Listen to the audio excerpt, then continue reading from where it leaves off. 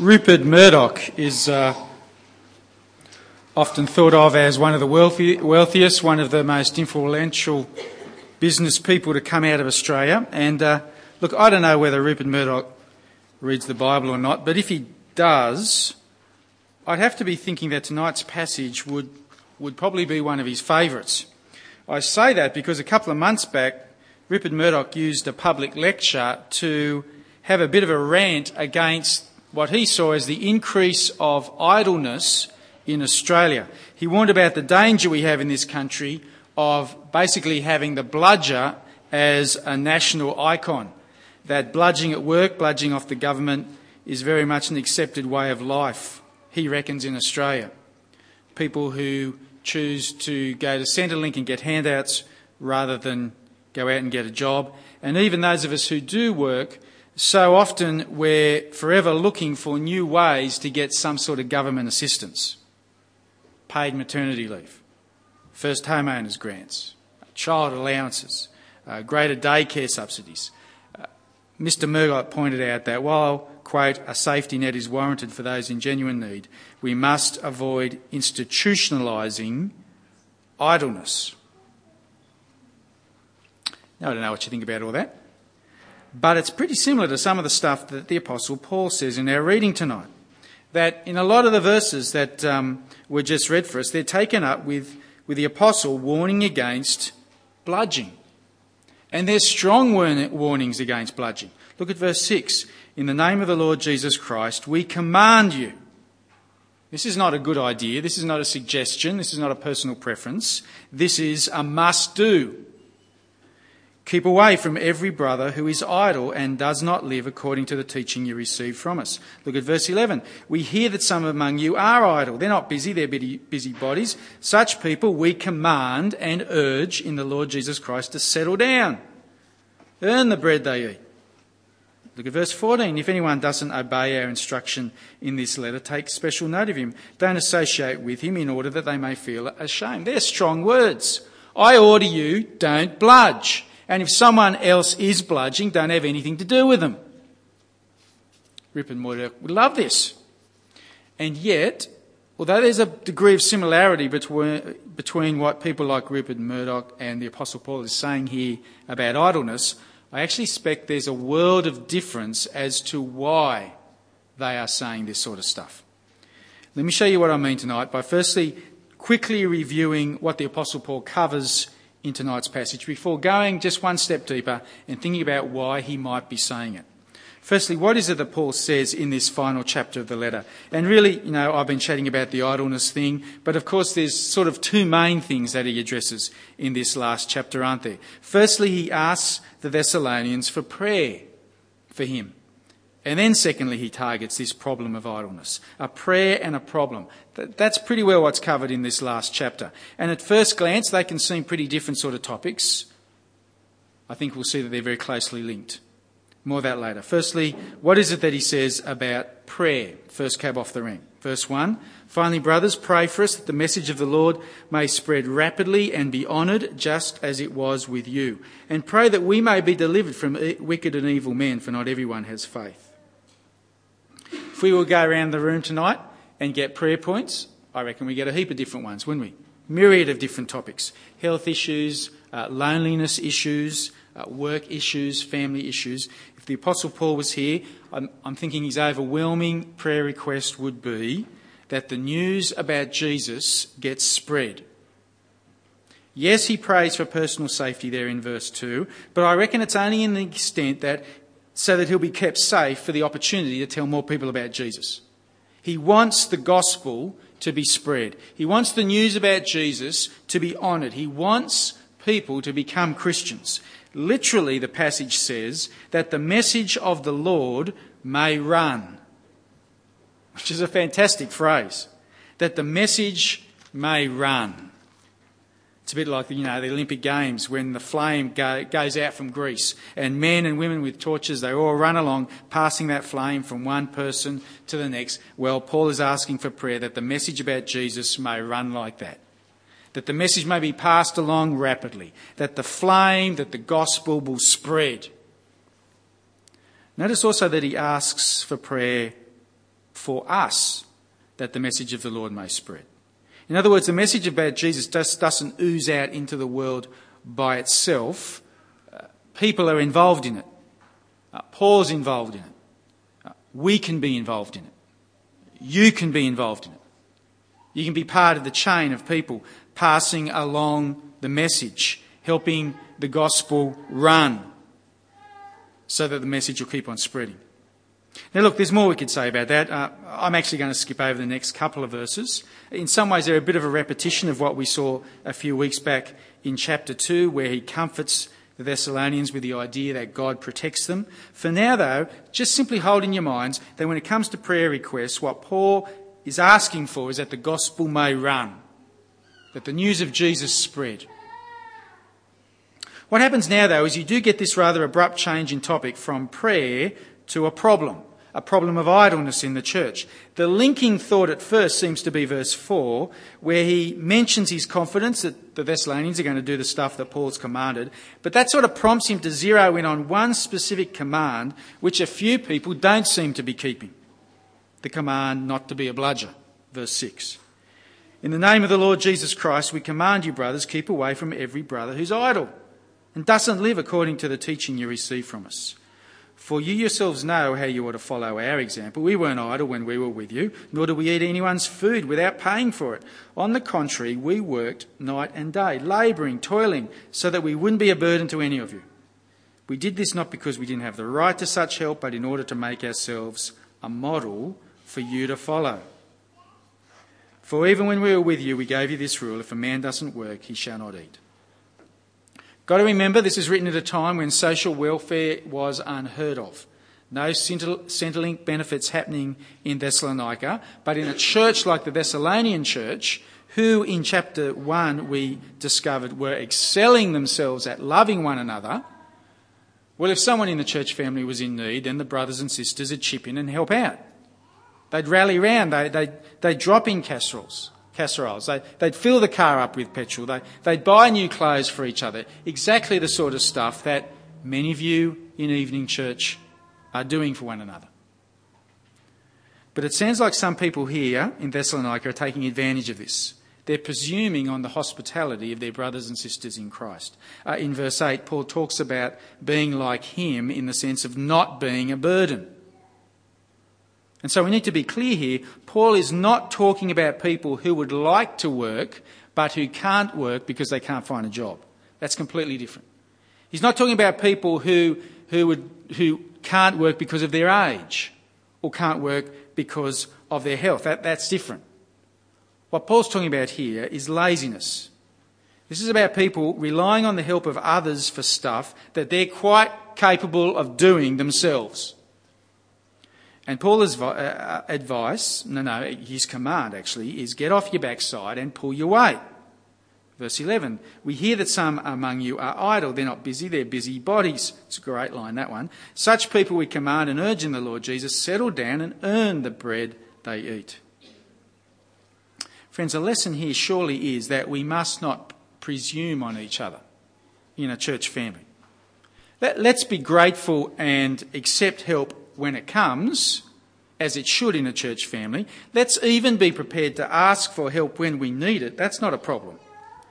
But let's be careful we just don't fall into laziness and expect people to do things for us, especially if we are capable of doing them ourselves. Let's not assume that there is always someone else around to serve supper for us. Let's not always assume that there's someone else around to help on the rosters and clean the building and do the lawns and clean the bathrooms instead of us. Let's not presume that someone will always bring enough food to the meals for us. Let's look to help others rather than presume on others helping us. At the very least, that's what you can say here. But as important as that is in itself, I do want to go just one step deeper and ask the question, why? Why is this such a big thing for Paul? What's the big deal? He's given a prayer about spreading the gospel. He's had a bit of a go about pulling your weight. Why does he say this? Let me suggest it's got something to do with a fact that he has already mentioned back in chapter 1 and verses 6 and 8 to 8. Come back with me just a page to chapter 1, verse 6 and 8. And a thought that has really pervaded and dominated the whole letter. Chapter 1, verse 6. God is just. He will pay back trouble to those who trouble you and give relief to you who are troubled and to us as well. This will happen when the Lord Jesus is revealed from heaven in blazing fire with his powerful angels. He will punish those who don't know God and don't obey the gospel of our Lord Jesus. Now it is that last verse in particular that I'd like us to linger over for a moment. He will punish those who don't know God and don't obey the gospel of our Lord Jesus. He is, of course, talking about the day of judgment when Jesus Christ will return in his splendour. He's talking about that great day when the heavens and the earth will disappear in a roar. And the superannuation fund and your sporting trophies and the fashion wardrobe and the new computer and the music equipment and the CD, it's all going to go. And the issue that will be before us on that day is, do you know God? Have you obeyed the gospel of our Lord Jesus Christ? That is the question virtually that is going to be put to you on that day by the risen Christ. Do you know God? Have you obeyed the gospel? It's a slightly surprising phrase, that last one, isn't it? You might expect Paul to have written that Jesus will inflict punishment on those who don't know God and who have not believed the gospel. Or perhaps who have not accepted Jesus as their Lord and Saviour. Or perhaps who have not responded to the gospel. It's a little unexpected using that word obeyed. Perhaps it's to teach us something. To teach us that obedience really is a very big part of responding to the gospel. Now please don't misunderstand me here. We're not saved by obedience in the sense that we don't have to achieve a certain standard of behaviour to be saved. You and I aren't saved by doing things. We're saved by what Jesus Christ has done for us, what he's done for us on the cross. Obedience does not earn you a place in God's favour. We are saved by faith. But of course, obedience will reflect the genuineness of that faith, won't it? To say that we believe the gospel of our Lord Jesus Christ, yet at the same time to not be making efforts to obey Jesus, well, that's a nonsense. That's inconsistent. That's insincere. Authentic faith will always reveal itself in obedience to Jesus. And so on the last day, the issue will be, do you know God? Have you obeyed the gospel of our Lord Jesus Christ? Did your lifestyle reflect an authentic following of Jesus? Has your lifestyle reflected a genuine trust in Christ? Because he did the things he said to do. Which brings us, I think, as to why Paul says the stuff he does in chapter 3. The prayer and the problem. I think they're all being driven by this fact that on Jesus' return, the issue will be, do you know God? Did you obey the gospel of the Lord Jesus Christ? Because think again about the prayer and the problem. He asks for prayer that the gospel will spread. Well, that's not surprising, is it? He's gripped by the idea that there will be a day when this creation will be folded up and God's going to line up everyone one by one and he's going to ask them, do you know me? Do you obey the gospel of the Lord Jesus? And if that's what's going to happen, we must see that it's critically important for people to hear the gospel of the Lord Jesus. People's eternal destiny hangs on hearing it. And so he asks for prayer that this might happen, that the gospel might run. Imagine being a student in a class. Imagine you're back at school, you're a student in the class. You're told that there's an exam coming up and the teacher even tells you what the exam question is going to be. But you don't bother telling your friend who was away that particular day when that was announced. And so you keep going to school and sitting with your friend and having fun and talking about what's on telly and talking about how your sporting team's going, never bothering to mention that there's an exam coming up. Never thinking to say, oh yeah, and the question's going to be. You wouldn't do that to a friend. Paul knows that Jesus is coming back. And when he does, he's effectively going to be asking the question, do you know God? Have you obeyed the gospel of the Lord Jesus? Well, Paul's a good friend. And so he wants the gospel of the Lord Jesus to run. So he prays for it. And he asks for prayer about it. And then there's the whole idleness problem. And here again, it's not hard to see how it fits into this obedience to the gospel of Jesus, I suspect. I mean, the gospel of Jesus is nothing else if it's not about self-sacrificing love. It's about God serving us, Christ serving us. And so if we're to be authentic followers of Jesus, surely that's the sort of self-sacrifice and love that we'd be mimicking in our life, wouldn't it? Surely, if we're obeying the gospel of our Lord Jesus Christ, we'll be serving rather than being served. Surely we'll be happy to go out of our way for each other rather than expecting everyone else to go out of their way to suit us. Obeying the gospel of our Lord Jesus Christ will mean, at the very least, wouldn't it? It would certainly mean that we're not going to be wanting to be a burden on each other. We wouldn't want to presume on the others in this room. In 1 John 4 verse 8, God says, "Whoever does not love does not know God." Did you catch that? Whoever doesn't love. If you don't love, you don't know God. And I'm wondering whether that's sort of the background sentiment here in this section of the final chapter. How can you say, how are you going to be able to say on that last day, you know God, when you've been taking brothers and sisters for granted? How can you say that you've been obeying the gospel of the Lord Jesus when you show no signs of the sort of love that Jesus had? When you don't show that in your own life? Friends, I'm suggesting to you that the way this chapter fits together is that it's about a prayer and a problem, but I want to suggest that they are in fact very closely linked. I want to suggest to you that the background thinking that's going on in the Apostle Paul's head is that it's the return of Jesus.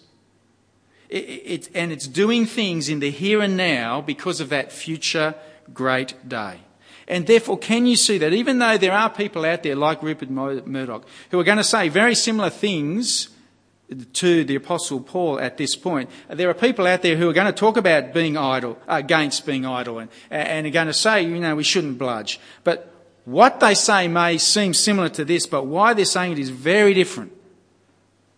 Because I suspect that business people like Rupert Murdoch, I don't want to misrepresent him, but I suspect that he's telling us not to be bludgers for the sake of the country, where he effectively said that in the lecture. He's saying that, don't be a bludger for the good of the economy. And I suspect that a lot of business people, they want us to worship at the temple of the shopping mall. Paul's perspective is much bigger than that. He wants us to worship at the foot of the risen Christ. The Christ who is coming back. All of which is taking us full circle to the way we kicked off this entire series a few weeks back in 2 Thessalonians. You might remember I actually shared that true story of the woman on the Titanic who rushed from her life raft back to her room to grab 3 oranges. She pushed past all the money and all the jewellery to get 3 oranges because she was convinced that because she was going to likely float adrift on the ocean, that those oranges were now the most valuable thing she owned. The nutritional value of those 3 oranges was what she needed more than anything else. And I wanted to suggest that story reminds us that there are some things in life so powerful, some events so enormous, that they will completely transform how you view things, how you value things. And ever since chapter 1, 2 Thessalonians has been telling us that the return of Jesus is one of those events. In chapter 1, we were reminded that because Jesus is coming back, a faith in Jesus is more critical than you can possibly imagine. It is through a faith in him that we're saved and glorified and vindicated. And then in chapter 2, it went on to remind us that because Jesus is coming back, we need to hold firm to the teachings we've received. We ought to be encouraged and strengthened by the way God has loved us in the past and the present, and how he's going to love us into the future when we will get to share in the glory of the returning risen Christ.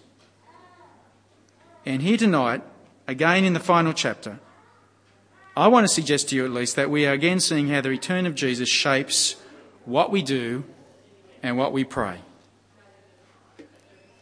Because Jesus is coming back, friends. Are you aware of that? He's coming back. And we want to meet him as fully devoted followers of his. We want to be part of that family reunion. And in the light of that, the decisions that we make in this life, they are suddenly all put in context. Because you come to a decision in your life. Do I marry this person? Do I marry that person? Do I go for this job? Do I apply for this job? Do I buy this new thing? Do I not buy it? You come to a choice and you take the direction that will take you to your destination. You make the choice that will best prepare you for meeting Jesus. Because he's coming back. And you may not know the exact date, but we know he's coming. And friends, we even know what he's going to do when he gets here. He's going to punish people who don't know God and don't obey the gospel of our Lord Jesus Christ. And so we pray that the gospel will run. And so we obey that gospel because we don't want to be a burden on each other. I'll pray. Father God, thank you for this part of your word. Thank you for the way this little letter reminds us of the big event of Jesus' return. Father, we pray that we also would be gripped by the importance of the gospel of Jesus Christ running and spreading throughout our friends and family, and throughout this community, throughout this nation, throughout this world. And Father, we'd also like to ask that you would help us, by your word and spirit, be obedient to the gospel of our Lord Jesus Christ, that we would live out our trust in Jesus in real and loving and self-sacrificing ways. We pray it in Jesus' name. Amen.